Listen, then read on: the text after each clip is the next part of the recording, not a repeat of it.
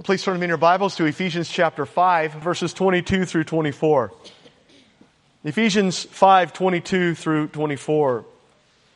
The letter of Ephesians was written by the Apostle Paul to the Christians living in the city of Ephesus. Paul wrote this while he was under house arrest in Rome, and he wrote it to lay a solid doctrinal foundation for these believers so they could then live out those doctrines for the glory of God. We're now in the heart of the application section of this letter, and it's not only been very practical, but it's also been very challenging. And the call is to rise to the challenge because this is who we are and this is what we do. And love for Christ compels us to continue on in our quest to honor Him with our fast and fading life.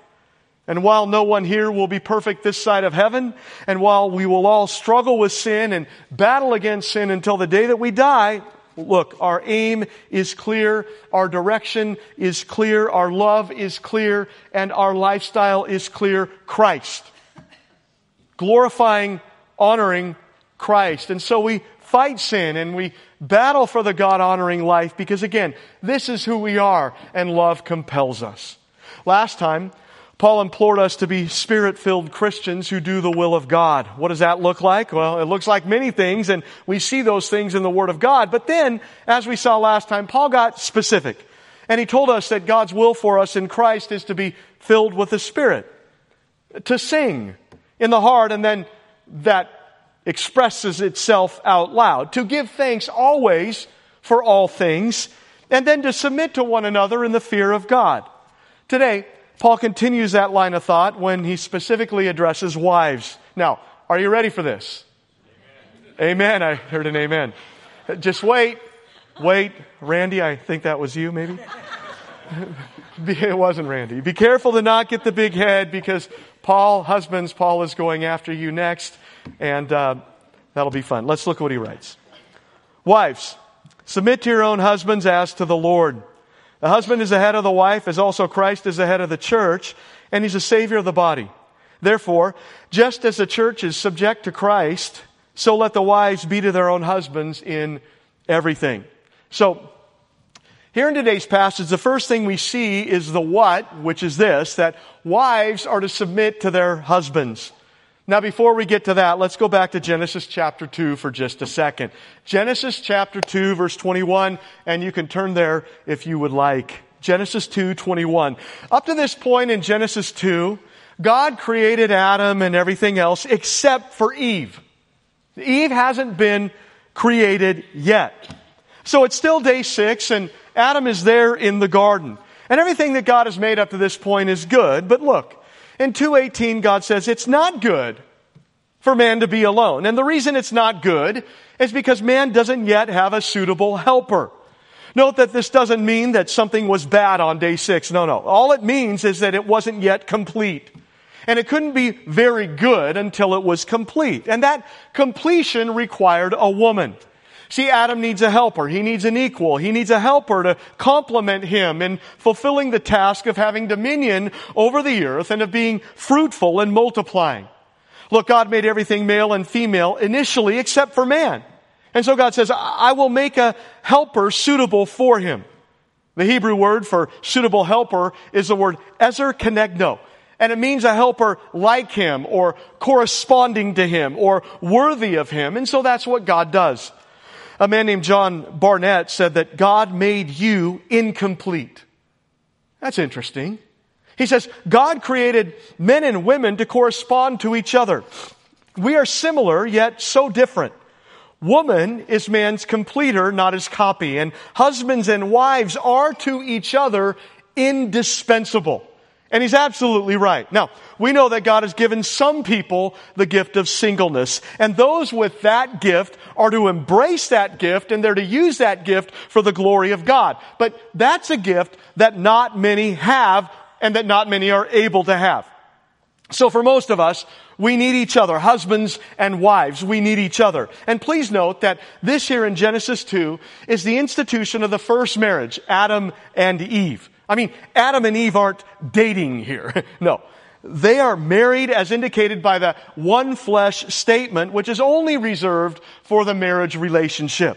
See, We, husbands and wives, we complete each other. Together, we fit. Together, we complement each other the way that God intended us to, just like Eve complemented Adam. So, marriage is a gift. See that? Marriage is a gift from God to us, and we're called to treasure that gift, to cultivate that gift, to make the most of that gift that God has blessed us with. So, look what happened in Genesis 2:21 through 24. The Lord God caused a deep sleep to fall on Adam, and he slept. And he took one of his ribs and closed up the flesh in its place. Then the rib which the Lord God had taken from man, he made into a woman, and he brought her to the man. And Adam said, "This is now bone of my bones and flesh of my flesh. She shall be called woman because she was taken out of man. Therefore, a man shall leave his father and mother and be joined to his wife, and they shall become one flesh." So look, God caused Adam to go to sleep, and while Adam slept, God went to work.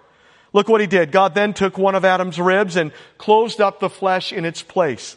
That's interesting because the English word rib doesn't really express what the Hebrew word is saying in this passage. I mean, when you think of a rib, you think of a bone, right? A rib bone. In the Hebrew, the word is selah, or selah, and it's used 35 times in the Old Testament, and this is the only time that it's ever translated as rib. And 20 of those 35 times it's translated as side. So what happened was this. God put Adam to sleep. God then took out of Adam some of his side, some bone and some flesh, and then God closed up the wound, divine surgery. In verse 23, Adam says it clearly. This is bone of my bone and flesh of my flesh. So apparently God took bone and flesh from Adam and he made Eve out of that. So God took out of man some bone and flesh from his side, and verse 22, the rib, literally side, which the Lord had taken from man, he made into a woman. The word for made is a Hebrew word for built. It's the same term used of a builder who takes stone and wood and builds a beautiful building. So God made a woman with all the loveliness and all the beauty and all the grace that a man could never imagine until he saw one. I think it's interesting that God created the woman from Adam's side. One commentator said it like this: "The woman was not made from the superior part of a man, that she might be thought to be above him and have power over him, nor from any inferior part as being below him to be trampled on by him, but out of his side, that she might appear to be equal to him, and from a part near his heart and under his arms, to show that she should be affectionately loved by him and be always under his care and protection." So, Eve was made from Adam's side. She's a part of him. And now God provided man with exactly what he needed: a helper, a companion, a perfect fit, taken from him, for him, and for his many needs. And that, like God to do that for us, I mean, what a gift. It's a great gift. I mean, the need for a man was a woman, and the need for a woman is a man. And we perfectly complement each other when we follow God's divine plan for marriage for husbands and wives. God then brought her to the man. And what do you think Adam was thinking when he saw her? Any ideas? I mean, what do you think he was going through his mind at that moment? I mean, he saw giraffes and lions and crocodiles and deer and all these other animals all day long, and he's naming them all day long. And then after a little nap, God brings a perfect woman to him. And oh man, he had to have been blown away, right? And he was. He was. Look at his reaction in verse 23. "This is now bone of my bone and flesh of my flesh. She shall be called woman because she was taken out of a man." This is recognized as a poem, a love song by Adam. So try to picture what's happening here. God brings this beautiful woman before him. So what does he do? He's overwhelmed, and so he just breaks out into poetry. Adam then says, "This is now bone of my bone and flesh of my flesh." That kind of talk refers to someone who's a part of the family. Adam then says, "She shall be called woman." In the Hebrew, this word is isha, and it means soft. And this is Adam's first impression of the woman. And while men and women have the same nature and are equal, they are also different, and those differences should be celebrated. And look, when they come together, they perfectly complement each other. And so we now find that man has a perfect complement, the perfect partner, and Adam is very happy. And that's the way it should be. Look what it says in verse 24. "For this cause a man shall leave his father and mother and shall cleave to his wife, and they shall become one flesh." And we're going to get into more of that next time. But this means that your spouse is to always be your number one earthly relationship. Always. That mom and dad are secondary. That you cling to each other, that you're committed to each other, that you work hard on your marriages, that you examine yourself and you do your part to expel sin from your marriage, that you're enraptured with your spouse and with your spouse alone. See, it means that your spouse is to always be your number one human relationship. Always, always, always. Marriage is indeed a gift from God Himself to us. Peter actually calls marriage the grace of life. One preacher says that marriage is the best that life has to offer. It's the best gift that God could ever give. And I say, aside from eternal salvation, I agree. He's right. I hope you feel that way, because He's right there. And we are called to treat it as such. And the question is, are you? Does your spouse know that you think marriage is the best gift that God could ever give because you treat your spouse like that? Question. Why does Paul deal with marriage here in Ephesians chapter 5 when talking about being Spirit-filled and doing the will of God? Why? Here's why. Because it's so very important, and because he needed to address it. No one here has a perfect marriage because we're all sinners. And so we need to be constantly working on our marriages. And if we're not constantly working on our marriages, then our marriages will be getting worse instead of better. It's true. Thus Paul's words here. So Paul first deals with wives. First we have the what, which is this: for wives to submit to their husbands. Now remember, in the previous verse, we're called to submit to each other in the fear of the Lord, which is a general principle for every Christian, where we approach all our relationships with humility and selflessness and unselfishness, and where we treat each other better than we treat ourselves. That's a call for all of us, generally speaking. But then here in verse 22, Paul gets specific. Wives, to your husbands. Paul will go on in 6:1 to talk about children to their parents. I can't wait for that one. And then in 6:5, he's going to talk about bondservants to their masters. So Paul first lays out a general principle for every Christian, and then he gets specific of what that looks like within certain relationships. First, wives. Wives, submit to your husbands. Now obviously that's a loaded term, right? That's been misrepresented and misunderstood by many. And then there are some who fully understand what it means, but they simply don't like it and they choose to ignore it. But it is biblical. And we do well to look at it. Literally, the verse says, wives to their own husbands. In some translations, you'll notice the word submit is in italics, and it's in italics because the word submit is not in the original text. However, the word submit is indeed in verse 21, and when it says wives to your own husbands, it's clearly talking about submission, and the context makes that very clear. And so that's your call as a wife. And the natural tendency is to rebel against this, because ruling and not submitting is one of the results of the curse when Adam and Eve sinned. And while man is given to sinfully overpowering the woman, look, the woman is given to sinfully desiring to control the man, and both of those are wrong, and both of those are sinful.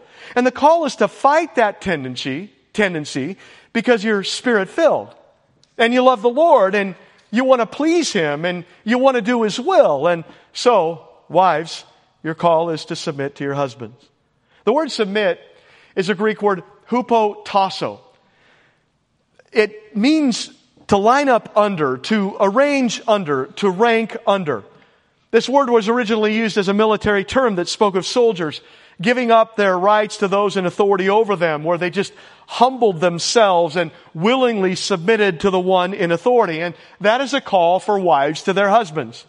Titus 2:4 tells us that older women are to train younger women to love their husbands and children, to be self-controlled and pure, to be busy at home, to be kind, and to be subject to their own husbands, so that no one will malign the word of God. 1 Peter 3:1 tells wives to be submissive to your own husbands. And please note that Peter says to do that even if your husband is disobedient to the word of God, because your godly behavior might be the thing that brings your husband to Christ. Colossians 3:18 says, wives, submit to your own husbands as is fitting in the Lord. And then here in Ephesians it says it yet again. So this command really is everywhere. So what exactly does the Bible mean when it says to submit? I mean, it's a loaded term. It's not a popular term. It's not an easy term to hear. So what does it mean? Let's first look at what submission is not. Submission does not mean that the wife becomes a slave. Submission does not mean that the wife never opens her mouth, never has an opinion, and never gives any advice. No, the husband and wife are a team, and there should always be a thorough, honest sharing of opinions and feelings, and it's always best to seek to come to a mutual agreement on issues because you indeed are a team. You're one. But note this. Ultimate responsibility for decisions falls on the husbands because God has given him that role. Submission does not mean that the wife becomes a wallflower who folds up and allows her abilities to fall by the wayside.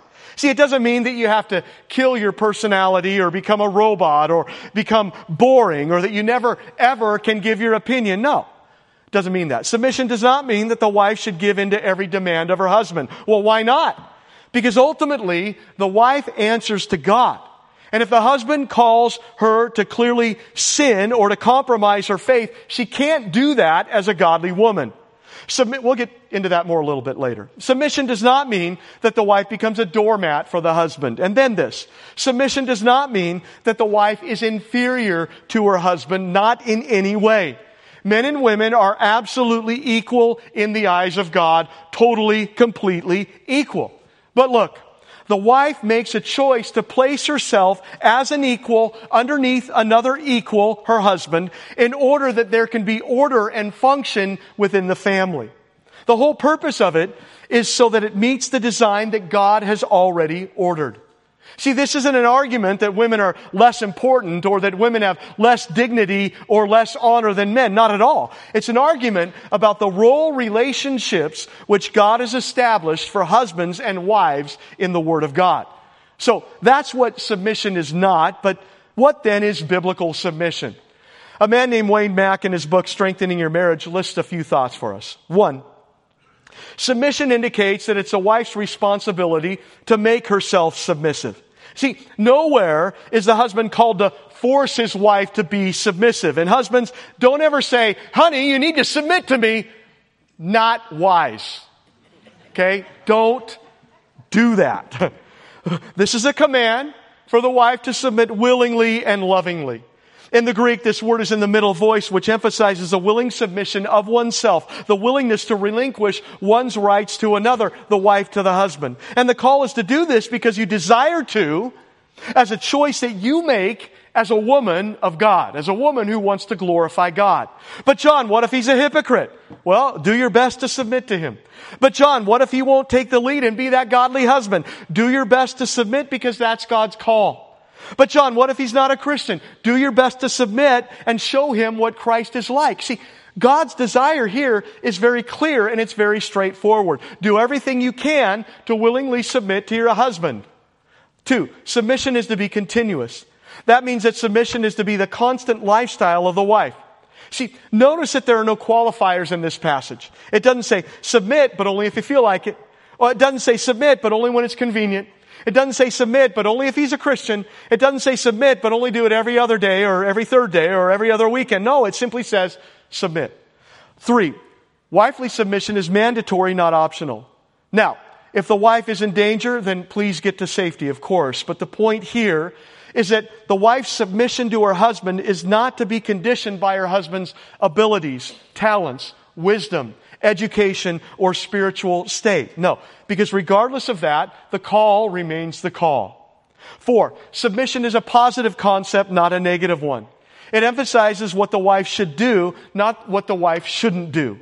That means that the wife sees herself as a part of her husband's team, that she isn't her husband's opponent who's always fighting him and who's always trying to outdo him, or that she isn't merely an individual going her separate way. No, but instead, she's her husband's helper, striving for the same goal, and so she lovingly allows her husband to lead the team and doesn't try to usurp his God-given authority. 5, submission involves a wife's attitudes as well as her actions. That gets really to the heart of the matter. See, submission is an inner quality of gentleness and godliness that affirms the leadership of the husband. It's an inner quality, it's a disposition, it's an attitude. Pastor Ligon Duncan sums this thought up for us by saying this. Submission means three things. It means a recognition of a divinely given household order. Here's a woman who recognizes that God has given certain responsibilities to men and certain responsibilities to women in the marital relationship. First of all, she recognizes that. Secondly, she respects her husband's spiritual authority. She recognizes that God has established a certain order. Men are supposed to do certain things. Women are supposed to do other things in marriage, and she respects her husband spiritually. Thirdly, she makes an active effort to foster and appropriately respond to that authority. So it's an attitude that fundamentally recognizes that God made men and women differently, and He made them to function differently in marriage, and that there are certain things as masculine virtues and feminine virtues which need to be cultivated distinctly. And He's right. God clearly calls wives to submit to their husbands. It's unavoidable. It's easy to see. And to not submit to your husband is rebellion against God, and it's sinful. Okay, how are you to do this? Look what it says, as to the Lord. See, ultimately, everything that we do goes back to our personal relationship with the Lord. How I treat Tiffany has implications for my marriage, but ultimately, I have to answer to God for that. And here, Paul is calling wives to remember that they will answer to God for how well they submit to their husbands. See, in a very real sense, when you're submitting to your husbands, you're really submitting to Christ. That as a woman is to be subject to the Lord Himself, so she is to be subject to her own husband, because ultimately she's going to answer to Christ for her actions. The end of verse 24 says that wives are to be subject to their husbands in everything, which means that this is to encompass every aspect of life. That said, we also know that Scripture interprets Scripture, and disobedience to God is always an exception to this. In everything except when it dishonors the Lord, of course. And again, Scripture makes that very, very clear. And so the phrase, as to the Lord, means that the wife's submission only goes so far as it glorifies God. And if submission to your husband would mean that you wouldn't glorify God, then guess what? Then you can't submit, and that's the qualifier. If your submission to your husband would be a clear sin against God and against His Word.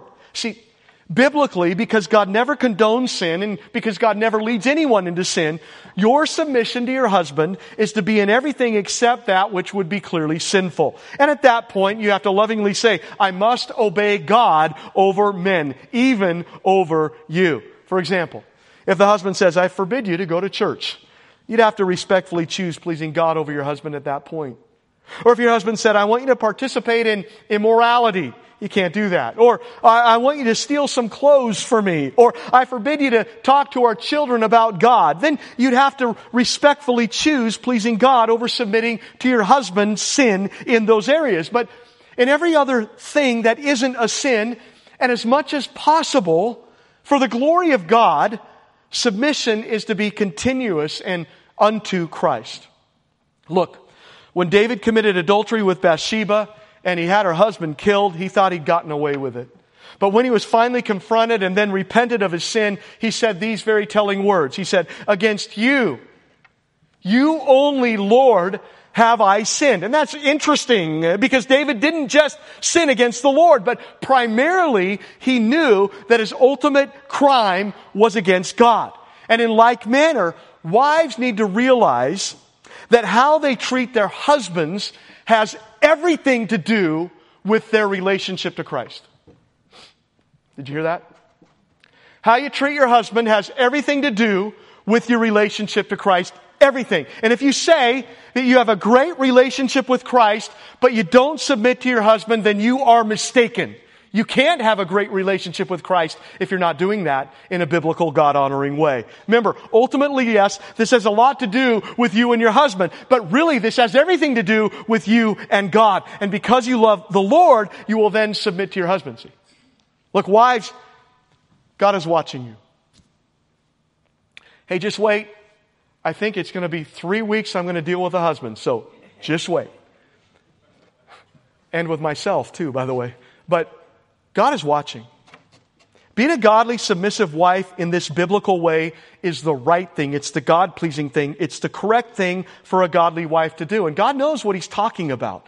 And when God looks at you and sees you living this out in whatever situation you find yourself in, it is truly pleasing and becoming in His sight, and He sees all of it. And that means something, doesn't it?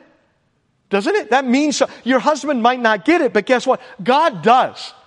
And God sees, and God will reward you for honoring Him and for doing what He wants you to do as a wife. So you submit to your husband as an act of love to the Lord. And so really, it's not because you love your husband that much, it's because you love Jesus that much that you submit. And so, as I love the Lord, I'm willing to do whatever it is that He tells me to do. And so we see that a wife's love for Christ motivates her to obey God in this way, in submitting to her husband as much as she can, in a biblical way, for the glory of God, as to the Lord. Okay, but why? Here's why. Because the husband is the head of the wife, verse 23. In other words, this is the design of God. This is the divine plan. The husband to be the head of the wife. What does that mean? Well, it means that in the partnership of two spiritually equal human beings, husbands and wives, the husband bears the primary responsibility to lead the partnership in a God-glorifying direction. He's to be the leader because God gave him that role. More on that next week. The model of this is the Lord, who's the head of the church. What did He do for the church? He gave Himself for us. And the antithesis to this is male domination. So, just as the head gives direction to the body, just as the head leads the body, just as the head has authority over the body, so too does a husband have headship over the wife. Again, talking about God-given leadership by the husband with the wife, who is supposed to recognize that leadership and respond accordingly and willingly and even joyfully, understanding God's design. The word for head is the Greek word kephale, and it's the word that's used for a literal head, as well as someone who's in a position of authority or leadership. In this context, Paul is telling us that it's a husband who's to be the godly leader of the family. And while the husband and wife are indeed one, and while they're to function as a team in a wonderful and incredible manner, it's still true that the husband is called to be the head, with the wife being in godly submission to him. As Paul writes in 1 Corinthians 11:3, "But I want you to understand that Christ is the head of every man, and the man is the head of a woman, and God is the head of Christ." It's interesting because here we see that even in the Godhead, where there's a clear and undeniable equality, we see that Christ is subject to His Father. And it's in the same way that wives are to be subject to their husbands, equal, absolutely equal, but with different roles. And again, man isn't superior to a woman, just as a father isn't superior to Christ. They are of the same essence. However, there's a divine order in the relative functions of the three persons of the Trinity. So it is fitting for God to ordain a divine order in the functions of a family. And look, God established that pattern from the very beginning, when Adam was formed first and then Eve, 1 Timothy 2:13. Now God did that for a reason, and it all has to do with headship and with leadership.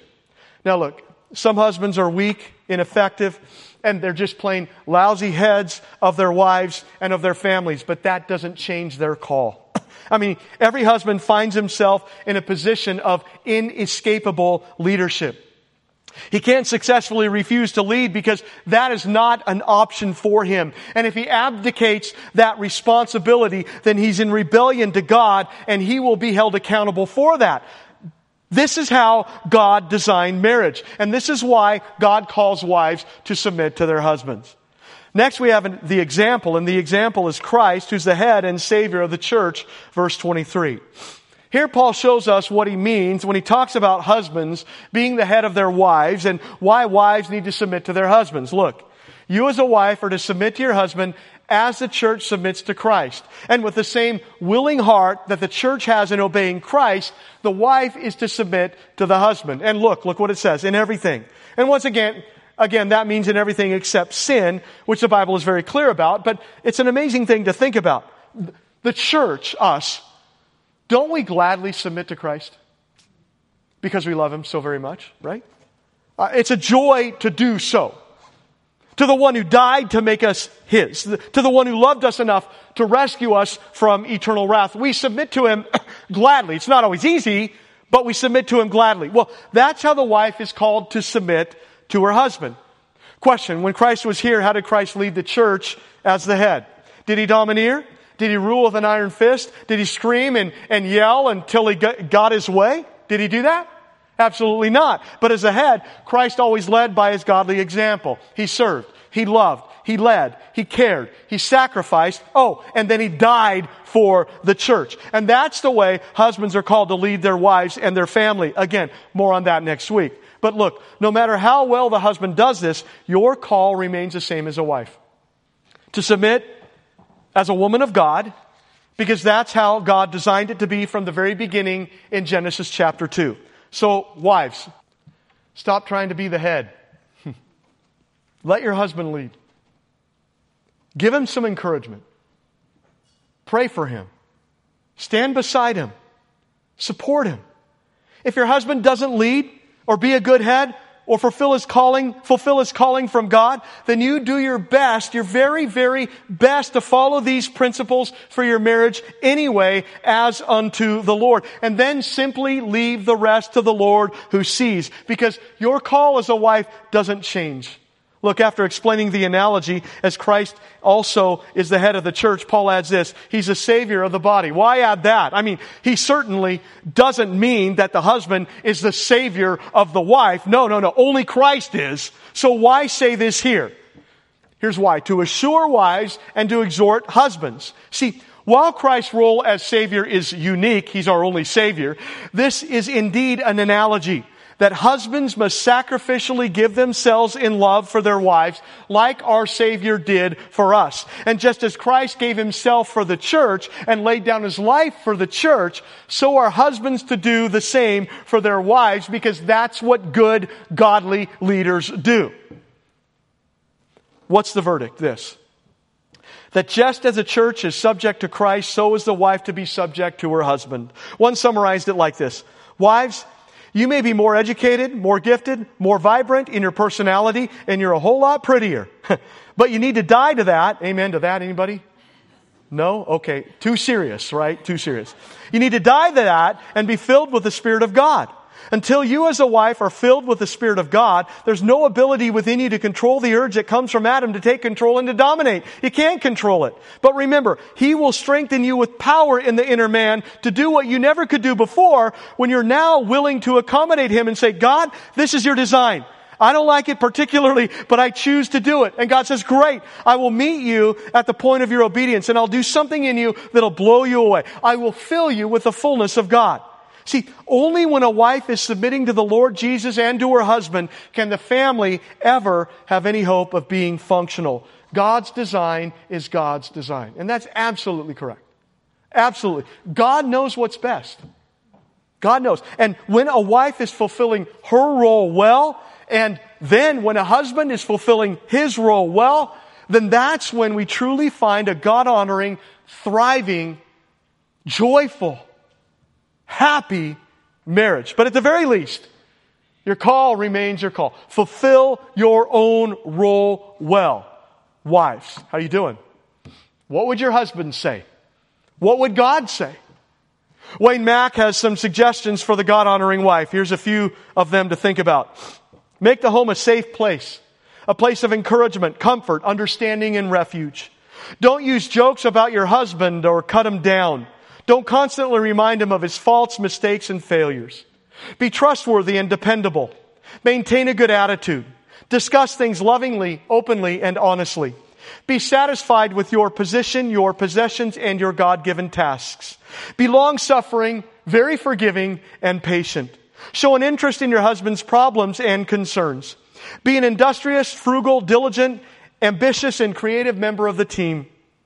Offer suggestions, advice, and corrections when needed in a loving way. Keep yourself beautiful, especially the inner person. Maintain a good spiritual life. Cooperate with your husband in raising the children. Build loyalty to your husband and the children. Be grateful to him. Show him your appreciation of him, and show confidence in his decisions. Those are just a few things to think about. A man named Bishop Taylor said this: a good wife is heaven's last best gift to a man.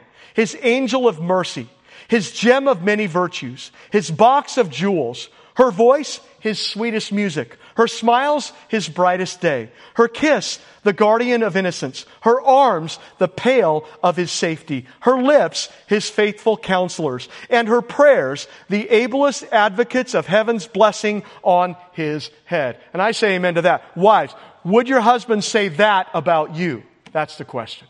Proverbs 12:4 says, a wife of noble character is her husband's crown. May there be many crowns here this morning. And then Proverbs 31:10 says, an excellent wife who can find? She is far more precious than jewels. May there be many excellent wives here this morning who are pursuing excellence for the glory of God. This matters. See, this lasts. This pleases God.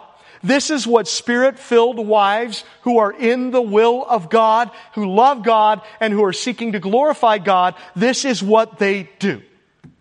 May God speak to our hearts today. Husbands, next time, let's pray. Heavenly Father, thank you, Lord, for your wonderful word of truth. Thank you for these challenges to us that hit us where we need it most in our marriage relationship, Lord. So I pray that wives would be convicted and encouraged. That husbands would also be convicted and encouraged. That we would have ears to hear what you have for us. And that we would indeed be a Spirit-filled church that's in your will, seeking to glorify you. And that would show in everything that we do, and especially in our marriage relationships. So Lord, speak to us. May your truth sink in and give us ears to hear for your glory. Build strong marriages here at Faith Community Church for your glory, we pray. In Jesus' name, amen. God bless you.